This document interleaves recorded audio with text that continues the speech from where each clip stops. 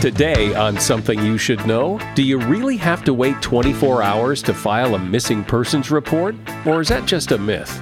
Then, you may not realize it, but you say a lot of negative things to yourself. And that negative self-talk takes a toll. But you can stop it. You can actually stop yourself in the middle of a thought when you're about to say, I'm so clumsy. I'm so stupid. You're about to say that, and you can stop in the middle of it, and you say, I've got this. I'm on top of this. I know what I'm doing. I can do this. Also, if you squeeze the last drop of toothpaste out of the tube, find out if it's really worth the trouble. And boys today, boys have a problem. We look at all 63 of the largest developed nations, and in all 63 of those largest developed nations, boys are falling behind girls in every single academic subject, and especially in the areas of reading and writing. All this today on Something You Should Know. Something you should know. Fascinating intel, the world's top experts, and practical advice you can use in your life. Today, Something You Should Know with Mike Carruthers. Hi, welcome. This episode of Something You Should Know, I think you will find really interesting, and I can say that with some confidence because I think I've mentioned this before. This piece of the podcast is actually the last thing I do before the episode is posted, so I've already heard what you're about to hear, and it's pretty good. First up today, there are a lot of things that we believe to be true that just are not. So here are a few things you can stop believing. That sugar causes hyperactivity in kids. While moms swear it's true, study after study has proven that it is not true. You've heard that there are 3 wise men, but nowhere in the Bible does it specify 3. Dogs sweat by salivating. Actually, they regulate their temperature by panting, but they sweat through the pads on their paws. I'll bet you've heard and possibly believe that toilet water rotates the other way in the southern hemisphere than it does in the northern hemisphere, but it actually does not.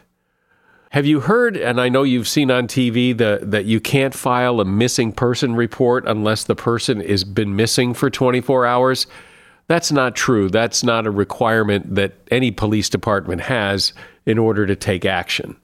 You've heard we have 5 senses, but scientists claim that we have as many as 21 senses, including balance, pain, and temperature. You've no doubt heard and seen pictures of Vikings, and they have horns on their helmets. But actually, the idea of horns on a Viking's helmet was created by a costume designer for an opera. Real Vikings never had horns on their helmet. And you've probably heard that you're not supposed to touch baby birds, because if you touch them, the mother will be able to sense humans and abandon the babies. But most birds actually have a limited sense of smell, so they will not abandon babies just because they smell a little like humans. And that is something you should know. I saw my first guest a few years ago on TV talking about self-talk.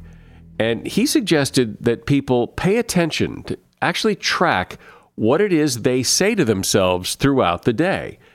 And I remember trying that, and I was amazed, A, at how much we talk to ourselves, and B, how negative those things are. You know, when you do something stupid and you say to yourself, oh, how stupid was that? Or, oh, I'm such an idiot. Or, I can't believe I did that. We talk to ourselves all day long, and so much of what we say is negative. And there are consequences to that. Shad Helmstetter is my guest. He wrote a very popular book a few years ago called What to Say When You Talk to Yourself. It has since been updated, and it's been published in over 70 countries. And he has another book called The Power of Neuroplasticity. Hi, Shad. Welcome. It's good to be with you. So explain why this is so important, because, people have thoughts all day long, lots of them, thousands of them, and they come and they go. So why is it that the things that you say to yourself, why are those so important? Every single message we get from the moment we're born throughout our lives is recorded by the brain, and every message we get that's repeated is actually wired into the brain. So our self-talk, those little thoughts we think to ourselves that we think don't make much difference, we're actually rewiring our brain all the time. We're constantly changing our brain and rewiring it. So that's pretty important. So why is it that most of the things, it seems, that we say to ourselves are negative? It's because the brain is wired to keep us safe. So it alerts us to problems. And that part of the brain is what gets us to think negative first and celebrate later.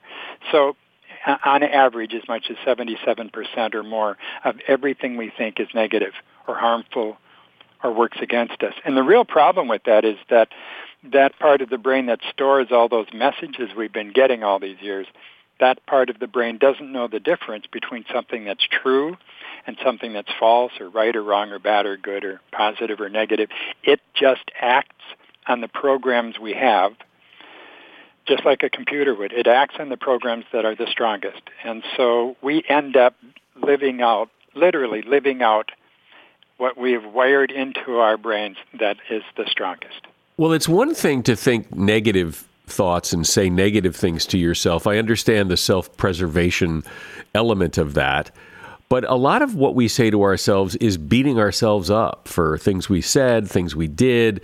It's not self-preservation so much, it's just beating yourself up. Yeah, it is. And we got most of that first from the people around us when we were growing up. So the kids who were told, you'll never amount to much, or I can't believe anything you say, or you never do anything you say you're going to do, or whatever it happens to be, we end up getting those messages, and we get a lot of them, actually thousands of them, while we're growing up, even if we grow up in a reasonably positive home. And so those messages then get turned around, and instead of just somebody else saying it to us, we begin to duplicate the messages we got from our parents and our brothers and sisters and friends at school and teachers and so on. And so we're just on autopilot most of the time. But as you say, we get thousands of these messages. Why do we remember? Why are we wiring in the ones that told us how stupid we were and not the ones that said, we're so proud of you, you got an A+? Because the key to all brain wiring is repetition. So the messages, when we were told we were stupid or something like that, we think about that. Every single time we think about it, we're literally rewiring it again and making it stronger. And the key to success is repetition, repetition, repetition. But the key to failure is also repetition. So we repeat most, we think about most, and we're going to repeat again most the messages we have already that are the strongest. And so what do you do about it? Well, how do you stop this wave of negativity and negative self-talk that you're so used to doing? How do you, and sometimes you don't even know you're doing it, how can you possibly stop it? Look at it this way. If someone could go with you for a month and record every single thing you said, and then at the end of that month, you ask them to make a printout, type out everything you'd said for a month, and then so you type that out, and you got it on a stack of paper. And then you circle, maybe with a yellow highlighter, you circle everything that's repeated most often.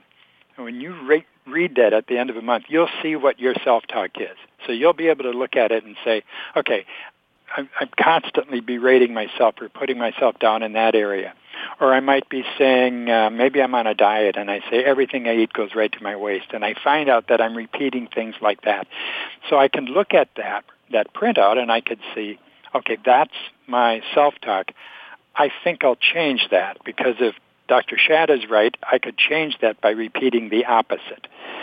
And that sounds awfully simple, but listen to what you're saying already, and then begin to turn those things around. So listen is the number one thing. Monitor your own self-talk, and then start to edit. And the brain is designed to do that. It's designed to help us get this job done. So it's not an impossible task. But the most difficult part is probably the first 2 or 3 weeks because we're still used to thinking the old way. And our brain wants to do that naturally, so it does. So when we try to counter it and say, wait a minute, that's not me, I'm better than that, and we start to turn the old negative self-talk around, at first we're kind of arguing with ourselves. But that's just because the old programs are still there, they've been repeated a lot, they're strong.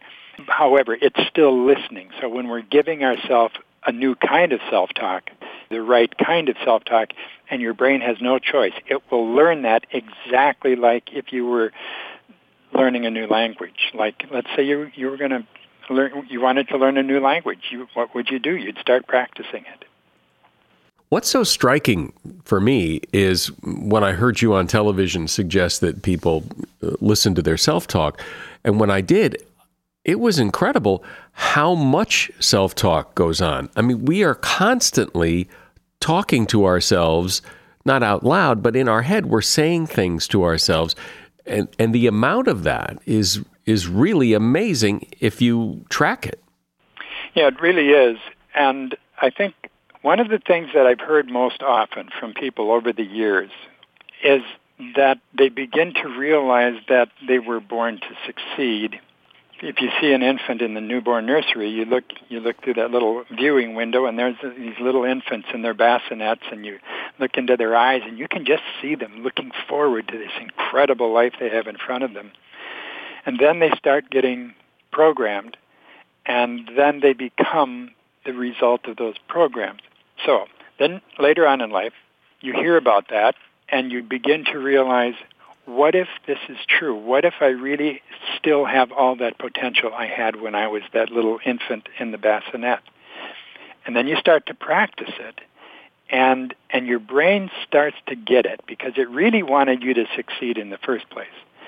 Then you got so many people. You listen to so many nightly newscasts on TV, and you just get bad news, and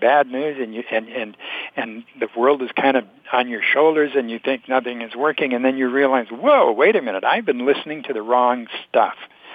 And when you make that choice and when you start working at it, it is really an enlightening moment. For years I've watched people in audiences when I've been speaking. I can actually see the time when they begin to lean forward and they get a different look in their eyes. And I'm not some kind of motivational speaker, I'm just telling them this is how you were born, and this is how you got programmed, and this is what you could do about it if you wanted to. And when they realize that, then they realize, oh, I've got a chance. I can change. And I think that is where change begins. I want to get into neuroplasticity and how that and self-talk work together, because I think that's really interesting. First, though, for a long time now, I've been talking about and taking Care of vitamins. Care of is a monthly subscription vitamin service that delivers completely personalized vitamin and supplement packs right to your door. Look, 90% of people fall short of the FDA-recommended guidelines for at least one vitamin or nutrient. And the fact is, it can be really hard to know what vitamins or supplements you should be taking. But Care of makes it really easy to find out what you specifically need when you take their quick and easy online quiz. Then your customized vitamins are shipped to you in these very convenient daily packets, so there's no more keeping track of all the bottles of supplements and when are they going to run out. You just grab the daily packet and off you go. That's why I love Care of vitamins. They're customized for me, and it couldn't be easier. Take advantage of this month's special New Year's offer. For 50% off your first month of personalized Care of vitamins, go to takecareof.com and enter the promo code SOMETHING50. That's this month's special New Year's offer, 50% off your first month of personalized Care of vitamins. Go to takecareof.com and enter the promo code SOMETHING50. That's SOMETHING50. I'm speaking with Shad Helmstetter. He's author of a book called What to Say When You Talk to Yourself, and his latest book is called The Power of Neuroplasticity, and the two things go hand in hand. So, Shad, explain what neuroplasticity is. Neuroplasticity means that the brain is designed to change.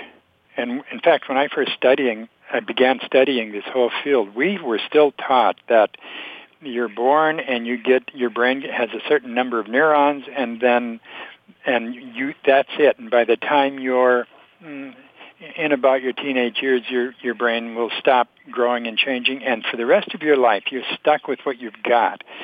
And then we found out that was wrong, that the brain is designed to continually change itself throughout your entire lifetime. So someone who is 20 years old or 40 years old, or someone who is 87 years old, their brains are still changing. They change differently as you get older, but it may take a little longer to make the change, but your brain is always elastic. It's always plastic. And so that's where the term neuroplasticity comes from. And it really means, in a way, it means changing brain. And so knowing that, what do you do with that knowledge? You make the choice of whether you want to continue to be the way you are now, or you make the choice to say, I'm going to start talking to myself in a different way.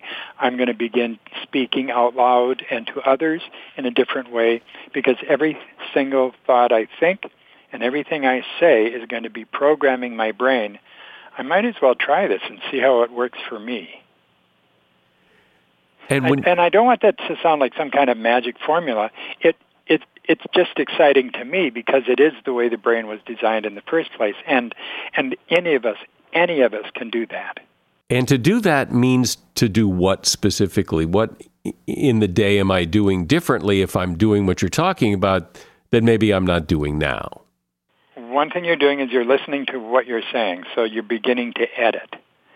Editing is the first step. That is, instead of saying what you were about to say, or instead of thinking what you were about to think, I'll give you an example. I usually never use myself as an example, but this one I will because it's so true. I can't imagine myself getting up on any morning and saying, it's going to be a bad day, or it's going to be it's another Blue Monday, or it's another one of those days. I can't imagine that because all of that stuff used to be there, but it got wired out of my head. You wire those things out of your brain by starting to be really mindful and conscious of it. When you practice being mindful, which is getting really popular these days, the whole idea of being aware of your own thoughts. When you start to become mindful, you can actually stop yourself in the middle of a thought when you're about to say, I'm so clumsy. Or that, I'm so stupid. You're about to say that, and you can stop in the middle of it, and you say, I've got this. I'm on top of this. I know what I'm doing. I'm thinking clearly. I've got a good brain. I'm gonna go for this. I can do this. I can do this. I can do this. It's the opposite of that'll never work. So when you start practicing that, and that simple example, I think is a real clear way of seeing that's exactly how this process works. This thing I'm talking about try this, practice this. Start editing, practice editing.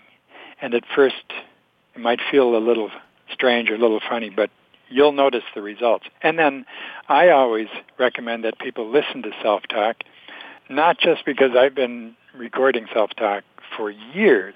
I used to be an interpreter, Spanish-English interpreter, and I studied language. And when I realized that we're learning a new language, and the brain is rewiring itself to learn that new language, that when we learn the language of, let's say, the language of success, or the language of better health, or the language of a better attitude, a different attitude, we can literally learn that new language, and we can wire our brain with that new language exactly the way we would be listening to Spanish language audio programs to listen to them.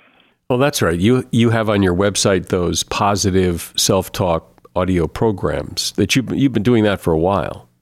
I've always looked at it like this. If you had two of you, and one of you listened to self-talk, positive self-talk, and stayed with it, just listened to it in the background for about 15 minutes a day, and then the other you could not listen to self-talk and couldn't learn the new language of positive self-talk. In 1 year or 1 month or 6 months, which of the two of you would you vote for? And I've always thought I would vote for the person who learns to change their self-talk. Listening to it in an audio format is just a way to help you do that. I wonder if does it work because it works, or does it work because you want it to work and you think it works? It works even if you don't want it to work, even if you don't think it will work. An example of that is that's why we still know the words to those songs we heard on the radio when we were kids, and we know them word for word. And yet we never tried to learn a single one of those songs, and we could repeat the words today. We can sing along with it when it comes on the radio. That's because the brain is just designed to record whatever you're putting into it. So fortunately, the cynic or the person who's really critical or self-doubtful or says, this would never work for me, doesn't make any difference. If that person decided to practice changing his or her self-talk and stayed with it for even a few weeks, that person, starting from disbelief, would end up saying, you know what? My brain works the same way everybody else does. This does work. So let me ask you, if you, Shad Helmstetter, Mr. Positive Self-Talk, when you do something stupid, when you do something just as idiotic as the rest of us do, and I assume you occasionally do because everybody does, you don't say, oh, what an idiot I am. So what do you say? That's not like me. I'm better than that. That's actually something that I say frequently because I do things that are the wrong thing to do, or something happens, or I'll drop something. But I'm not going to say, that was really stupid. I'm so clumsy. I'm just going to immediately think and say, that's unlike me. I'm really better than that. And I should mention something else about neuroplasticity. When you start getting the brain interested in rewiring itself and you're taking an active part in that, you find that your brain is not only rewiring that area you're working on, let's say it happens to be getting more organized, you'll be working on your brain I want to be more organized. I'm an organized person. I do things in an organized way. And you'll find that not only are you getting up earlier or getting to work on time, but other things in your life start to get better. Like you might start losing weight, something you wanted to do for a long time. That's because all this wiring in the brain is interconnected. So when you start to improve one area, other areas are actually connected to that, and they start to get better too. That's when people really start to think, this is changing my life. And maybe they can't figure out exactly how or why. But what happened was they just took control of the recording and the wiring process of their own brain. And are those kind of results that you're talking about, is this science or is this just your anecdotal observations of people you've worked with? Nowadays it's good science. And interestingly, but not surprisingly, the area that they began to study this most first was in sports and athletics, because you can measure the change. And as an example, the endurance tests in bicycle racing. Group A practiced self-talk for 2 weeks prior to the event. Group B practiced self-talk only during the race itself, and Group C didn't practice any self-talk at all. Group A had an 18% higher endurance overall than either of the other two groups. Group B didn't do any better, and Group C didn't do any better. But Group A had an 18% higher endurance, and they only needed about 1.5 to 2% higher endurance to win. So in things like sports where we can really we can measure the picture, we can see it more quickly and more easily. There are those people who believe that what you're talking about is kind of Pollyanna-ish thinking, that you're just looking at the glass half full through rose-colored glasses, and people would say, I'm a realist. I don't see everything as positive because everything isn't positive, and you're up there with your head in the clouds. Science is on the side of the person who says, I'm going to be more positive. And the reason science is on the side of that person is people who think more positively are actually growing more neurons. And I won't make this complicated, and I'll make it really quick, but people who think more positively grow more neurons or neural networks in the left prefrontal cortex of their brain. That's the part of the brain that helps you find problems, solve problems, look for alternatives, and come up with new solutions, and so on. A very healthy part of the brain.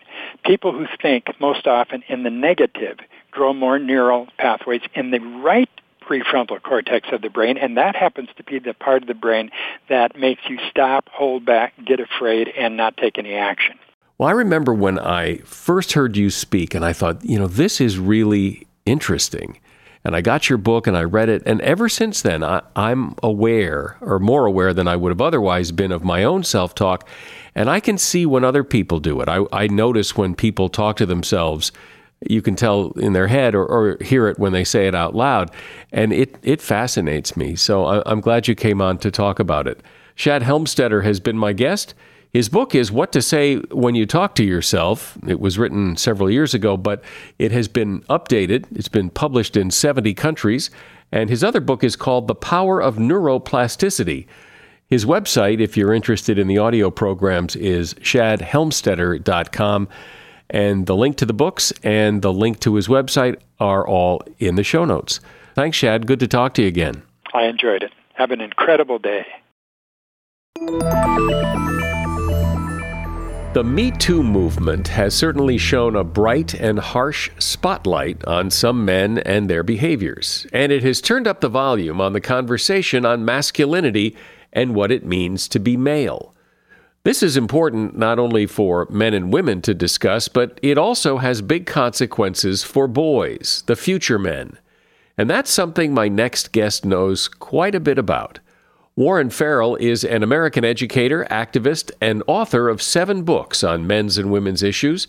He served on the New York City board of the National Organization for Women, and his latest book is called The Boy Crisis: Why Our Boys Are Struggling and What We Can Do About It. As a father of 2 boys myself, this is certainly important to me, and I think what you're about to hear will fascinate you. Hi, Warren. Welcome.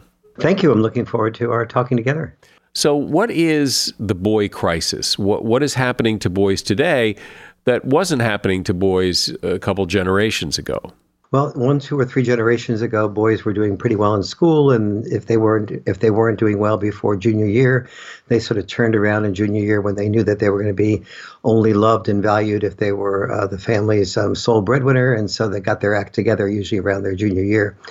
Today, we look at all 63 of the largest developed nations, and in all 63 of those largest developed nations, boys are falling behind girls in every single academic subject, and they're falling behind especially in the areas of reading and writing. And reading and writing are the 2 biggest areas of predictors of success. They're also, and as a result of falling behind in those areas, they're also falling behind in graduating from high school. Boys who don't graduate from high school have a more than 20% unemployment rate in their early 20s. Boys who don't have, and so I started looking around, what was there about these 63 largest developed nations? And the hint ended up being in the word developed. That in developed nations, boys and parents have much greater options to get divorces, and there's much greater freedom for women to raise children without being married. And so I'm sort of politically, more a little bit of the liberal side of things. And so, not getting married, what's the big deal? People should have freedom of choice to do what they want to do. But it turns out that when women who are in the United States, 53% of women under 30 who have children, 53% are not married. And among those children that are raised in non-married families, they fall into 3 categories. The children don't either know who their father is, or they know their father very minimally. And the 3rd category is they know their father when they're very young, but by the age of 3.5 to 4, the average child has very minimal or no contact with their father. It is in that group of children, and in that group of, in the group where there's divorces, where the children don't have much father contact, that's where the boy crisis resides. And so I began to see that basically the boy crisis resides where fathers do not reside. Something I've always wondered about is, with all the talk in the news today about the Me Too movement and male privilege and the patriarchy and how unfair these things are, when boys, as they're growing up and hear this stuff, What does that do to them when they hear that they're basically and inevitably the future of a problem that they've not participated in yet, but it can't make them feel very good about their future as a male? You're absolutely right.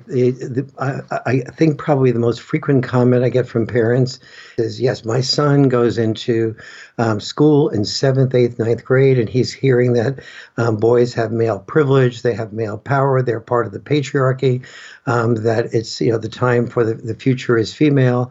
And he hears, and then he's told the word that he hears most frequently used with masculinity is the word toxic. And then and he's told, well, he asks, what's toxic masculinity about? And he's told, well, guys don't express their feelings and so on. And so then he expresses his feelings about, well, I don't feel like have all this privilege and power, et cetera.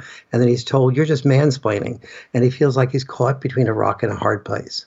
Where did that come from, do you think? Where did the idea that boys are part of this problem, not because of who they are as a person or what they've done, they're part of the problem just because they're boys? It basically comes from the evolution of feminism, where the good news about feminism, obviously, and I was on the board of directors of the National Organization for Women in New York City, as you know, is that it's expanded opportunities for women. But the way feminism framed men and women evolved from the civil rights movement, where there was an oppressor and an oppressed group, evolved from Marxism, where there was an oppressor and an oppressed group. And we've turned males into the oppressor and women into the oppressed. And our quote proof that males are the oppressor is that they're the ones more likely to earn more money. But in fact, men do not earn more money than women for the same work. Dads earn more money than women. That's the population of men that earn more money, because when their children are born, they perceive their obligation to focus on earning money, giving up a job like being a teacher, becoming an administrator instead, earning money, selling insurance, doing things like collecting garbage or driving Ubers, or doing things that earn more money instead of being a musician or a starving artist or a writer or whatever. And so we've taken dad's obligations to earn money and then said, men earn more money than women do. It must be for the same work. Men are the oppressors. They have a world designed by men for men at the expense of women, all of which was a complete misunderstanding of men's willingness to sacrifice for families and so on. So it's really, from what you're saying, is it's two problems. Boys are handicapped because their fathers aren't around in many cases. And when they turn and look at the world looks at them as an oppressor or part of an oppressive group, which doesn't help anything either. Exactly. And then there's a third dimension to this, too, is that in the old days, boys used to have, our grandfathers, you've heard the expression, every generation has its war.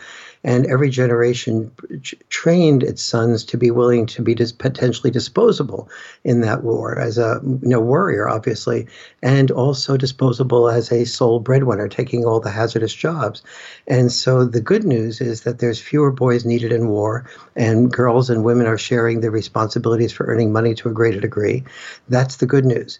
The bad news is that boys experience a purpose void. And when they experience a purpose void combined with a dad void, and the definition of masculinity is men bad, women good, those three things add up together to really give boys why am I living? What's my sense of purpose? And I have no guidance from dad. And there's, my sister's living with mom, and she gets a sense of what a woman should be. I don't feel that. I feel abandoned by my father. Well, this sounds like a problem that has no easy answer, but where do we begin to fix this? I think the single biggest thing would be one of the things I've seen about men throughout history is if you tell them that you need them, like Uncle Sam needs you, we would be willing to die. Sacrifice is part of masculinity. But we've never told men we need not warriors in the battlefield to die, but we need father warriors, men who will step up to the gap of our sons. That's boys and girls growing up need their dads. Here's why. Here's the 10 major things that dads do that lead to children doing so well. Here's what happens for children when they have the boundary enforcement that dads tend to bring to the family. Here's the bonds that dads create when they do the roughhousing. Here are the 7 or 8 other values of fathers. And dads, we need you to provide this. We don't need your dime. We need your time. And you need to you need to understand what you contribute, and you need to explain in a very loving way to the future mother or your wife what your contribution is. And you need to start worrying less about earning money and more about putting time into the family. What about families where dad is gone and he's not coming back? The most important single thing that a mom can do is to understand those 9 or 10 differences about what dads contribute. So, for example, dads have a natural propensity to sort of enforce boundaries more thoroughly than moms do. Moms have a natural propensity to nurture and protect. However, that doesn't mean a mom cannot develop the skill set to enforce boundaries. And boundary enforcement is one of the single biggest predictors of a child having the ability to have postponed gratification. So a mom who can, so typically speaking, a dad will say, a dad and mom will both set boundaries the same way. They'll both say, you can't have your ice cream until you finish your peas. Children will test boundaries the same way, try to have as few peas as possible before they have their ice cream. And moms will tend, though, to enforce boundaries differently than dads do. They'll tend to focus on, okay, sweetie, I guess it's been a tough day for you. I'm not going to get into a big fight about a few peas. Okay, have these few more peas, and then you can have your ice cream. Whereas dads will say, excuse me, the deal is finish your peas. If you don't finish your peas, you can't have your ice cream. And if you whine about it, you won't have any ice cream tomorrow night either. And so kids learn with dads much more frequently to have postponed gratification, that they can't have their ice cream until those peas are finished. With moms, they tend to learn to manipulate a better deal. However, moms can enforce boundaries. They just need to know how important that is to creating postponed gratification. And for boys in particular who don't have postponed gratification, they don't do well in their homework, as they don't do well in rehearsing for the basketball team, or et cetera, and they therefore feel ashamed about themselves. They don't get the pride of their parents, the honoring of their teachers. And when it comes to girl-boy time, girls don't date losers. They want performers, winners. So one of the number one thing I'd say that moms can do is the boundary enforcement. The number 2 thing would be bonding with the children by playing with them. What about the idea, and I've heard this so many times, that, if there is no father, at least some other male figure can help fill that role. Is it the maleness of that figure, or is it what you're talking about of just enforcing rules and it doesn't really matter if it's a woman or a man? It's just that's what needs to happen? There is a male figure part of it. In other words, children that have good stepfathers do better than children that don't have stepfathers, but they don't do as well as children who have biological fathers. So part of it is the biological father. The child looks in the mirror. He wants to know, who am I?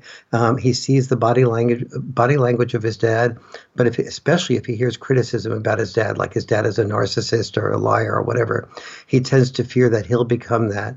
And he often feels abandoned by his biological father, even if there's a good stepfather involved or a good mentor. However, there's a lot of things you can do. Number 1 is get your children involved with Cub Scouts.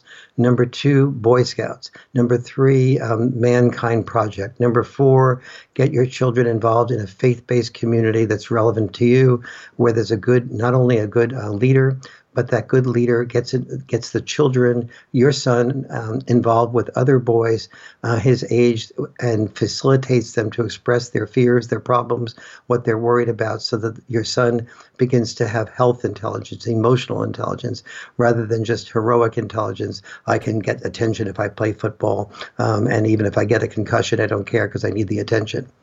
Well, boys also learn that not to be too emotional, especially as the teen years approach, where boys tend to clam up and not say anything, and it's all one-word answers, and I'm fine, leave me alone.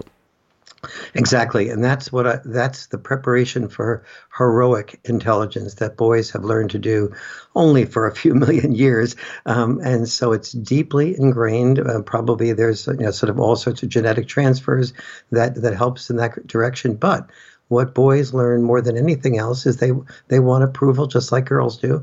And so when they're getting approval from mom and dad or mom only for expressing their feelings and not just saying I'm fine when you're not fine, to understand that that boys commit suicide at 6 times the rate of girls when they're in their 20s, and one of the reasons they do is they're far less likely to talk about their feelings. They're far less likely to go to counselors when they're having suicidal ideations, and so and that leads to a lot more vulnerability. Men have to be taught by their moms and their dads that boys' weakness is their facade of strength, just like men's weakness is their facade of strength. And so that keeping your feelings and your fears to yourself was really good to prepare yourself to be willing to die on the battlefield and not disrupt the training of boys to die. But it's not good for your health. This all sounds virtually insurmountable, that we've gone so far down the road on this that this isn't going to change anytime soon. It's not going to change quickly. This is a lot of work, but there's a lot of things that can be done. And boys really, when they see that the bottom line is different, that there's more openness for, and respect is the key word here. When they're respected, when they share who they are, when they're respected, when they think through, when they don't just, when they don't just say, I'm good at football, therefore I should play, but they're asking new questions like, is flag football better? Can I play basketball instead? Things like when new opportunities of getting respect are presented to boys, when they're encouraged to go into the Cub Scouts, the Boy Scouts, and so on, these create different ways of honoring our sons. And if you're saying to your son, yes, you're going to be different than other boys, and that's because you're going to, we are training you to be long-term success-oriented. Here's the value of what we're doing. Family dinner nights are especially important, but family dinner nights need to be structured so they don't become family dinner nightmares. Every person at the family dinner table needs to know how to listen and how to draw out every other person so that everyone has a chance to be fully heard. What about the issue that we hear so much about, if boys were more like girls, that would be better, and that masculinity in and of itself is a problem, that being what has been traditionally masculine needs to change? It's mostly true and partially false, meaning that it is very... the last 50 years, what we've done is given girls much more permission to be more on their masculine side, so to speak, to be able to run corporations. And basically the message to girls has been, discover who you are and be who you are. And that needs to be the message to boys. Now, for some boys, being who they are will be, the future firefighter, the future soldier. And we need to give permission for that boy to be that way and honor him for doing the sacrifices that he's willing to do to be to serve his country and to honor himself. Then the answer is not boys be more feminine, but the answer is have permission to be more on your feminine side and to recognize the reason you never had that permission is because the way we survived as a culture is by not giving you that permission. You had permission to die and be called a hero. You never had permission to love and open up in a way that was really allowed us to see who you were as a human being, not just who you are as a human doing.